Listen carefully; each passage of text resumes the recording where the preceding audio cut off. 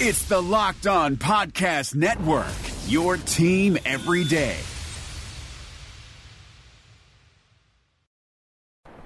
The Utah Jazz get a much-needed win over the Denver Nuggets in a Western Conference battle. An offensive game plan yields 17 corner three attempts. Red-hot shooting carries the Jazz. And while Rudy Gobert's line wasn't as good, his impact might have been just as good as Nikola Jokic. It's all coming up on tonight's edition of POSTCAST. Life is complicated, especially right now. You're spending more time inside, unable to go to restaurants, and that means you're cooking dinner. But if you're like me, I hate cooking. Multiple trips to the grocery store, hours of monotonous meal prep just so you can scarf down your food in minutes. So when it's dinner time, I grab my phone, open up an app, and order something. But after convenience fees, delivery fees, and who knows whatever other fees, it ends up being close to $100 for two people. But then I met Freshly. Just put up your feet and relax while Freshly chefs and nutritionists do all the hard work. All you do is heat for 3 minutes and dinner's done. Imagine a better for you golden oven fried chicken, steak peppercorn with sauteed carrots and French green beans, and my personal favorite, buffalo chicken with loaded mashed cauliflower. It's got fewer carbs.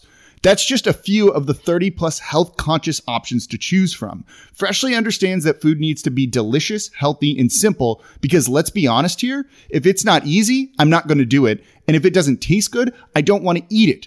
Freshly is offering our listeners $40 off for their first two orders at freshly.com/lockedonnba. That's freshly.com/lockedonnba.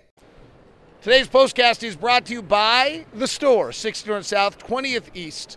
Get those mudslide cookies after a good day. Oh, maybe I'll have to go ski Snowbird or Solitude tomorrow so I can get mudslide cookies on the way home. Might have to get those dot pretzels there too, right? Or the Rich's Bagels or any of the other great local products there. Feel free to stop by The Store at 6th North South and 20th East. Friday's June Pie Day, by the way, too. All right, let's just go big picture. How big a win for the Jazz tonight? Huge.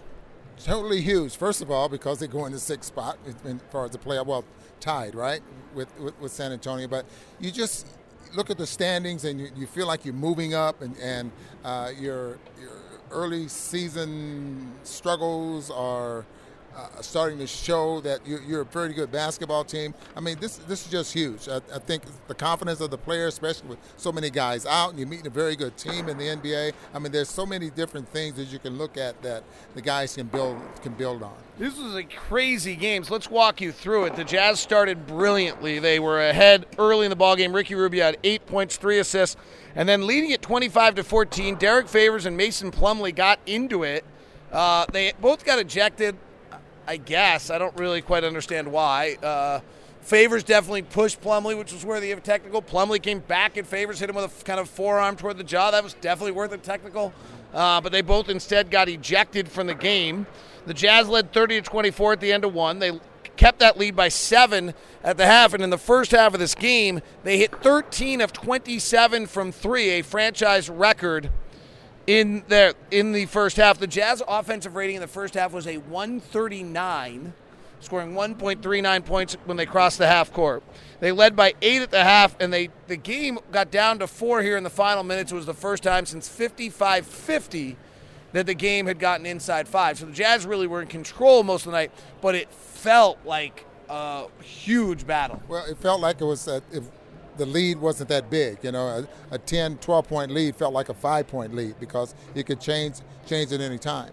Denver Nuggets only won one quarter, and that was the fourth quarter, 28-26. So for the most part, the Jazz, you would think were in control, but as you just mentioned, you know, they're one of those teams that can really, really explode on you.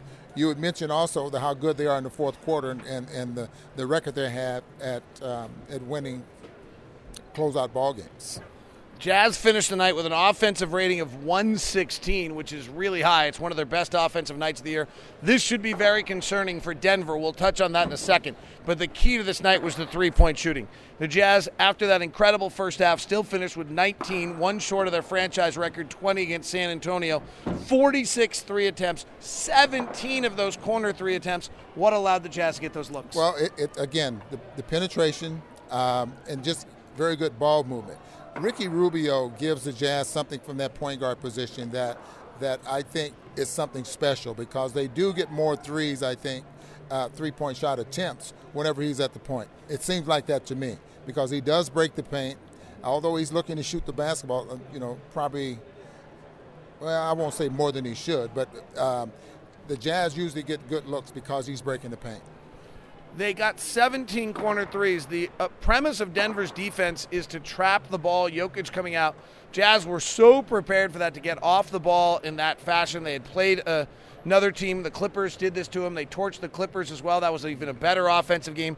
You know what? There's a lot of things you can do against the Jazz, but they move the ball. They're unselfish. They all can pass.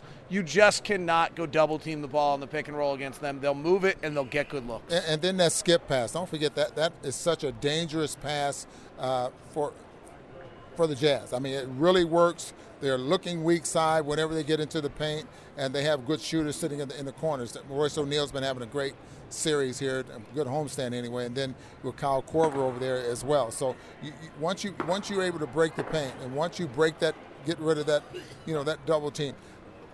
Another thing that the Jazz were able to do quite well, and I thought Ricky Rubio did quite a bit of as well, was use Rudy Gobert with that screen, with the re-screen. And then once they were able to get that angle, Donovan will go all the way to the basket. Rubio would a lot of times just pull up and shoot a jumper or kick the basketball out. So that re-screen, Donovan's starting to do a very good job of using it, and I think that's because he was running the point there for so long.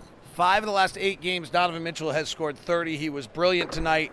He had, I think, 13 in the fourth quarter, maybe only 12, maybe 14. I don't remember, actually. He had 35 on the night. He had two after the first quarter. And this stretch he's on, what are you seeing out of him? Well, I just see confidence. I see patience. I see, and we talked about this a few minutes ago, I think he's added this movement in between dribbles, in between the ball hitting the floor, that's freeing himself, and to the point where the defender doesn't know where he's going with off the dribble, and he's really creating some space there where he can get some shots off. So offensively, that's what I've seen that it's definitely been able to do. There's a lot of concern that there was something wrong with Donovan. Is he better right now than he was a year ago? I think yes, absolutely, he should be, and I think absolutely he's better than he was last year. The confidence is there, and he's put in the time. I mean, he's put in the work. He has a lot of confidence in his shot. I know he struggled with it earlier, a month ago or something like that, but he's back with it now. And every time he shoots it, you think it's going to go in. What do you think of Nikola Jokic tonight? What did he finish with? 28 points, 21 rebounds, 6 assists, 2 steals, and a block.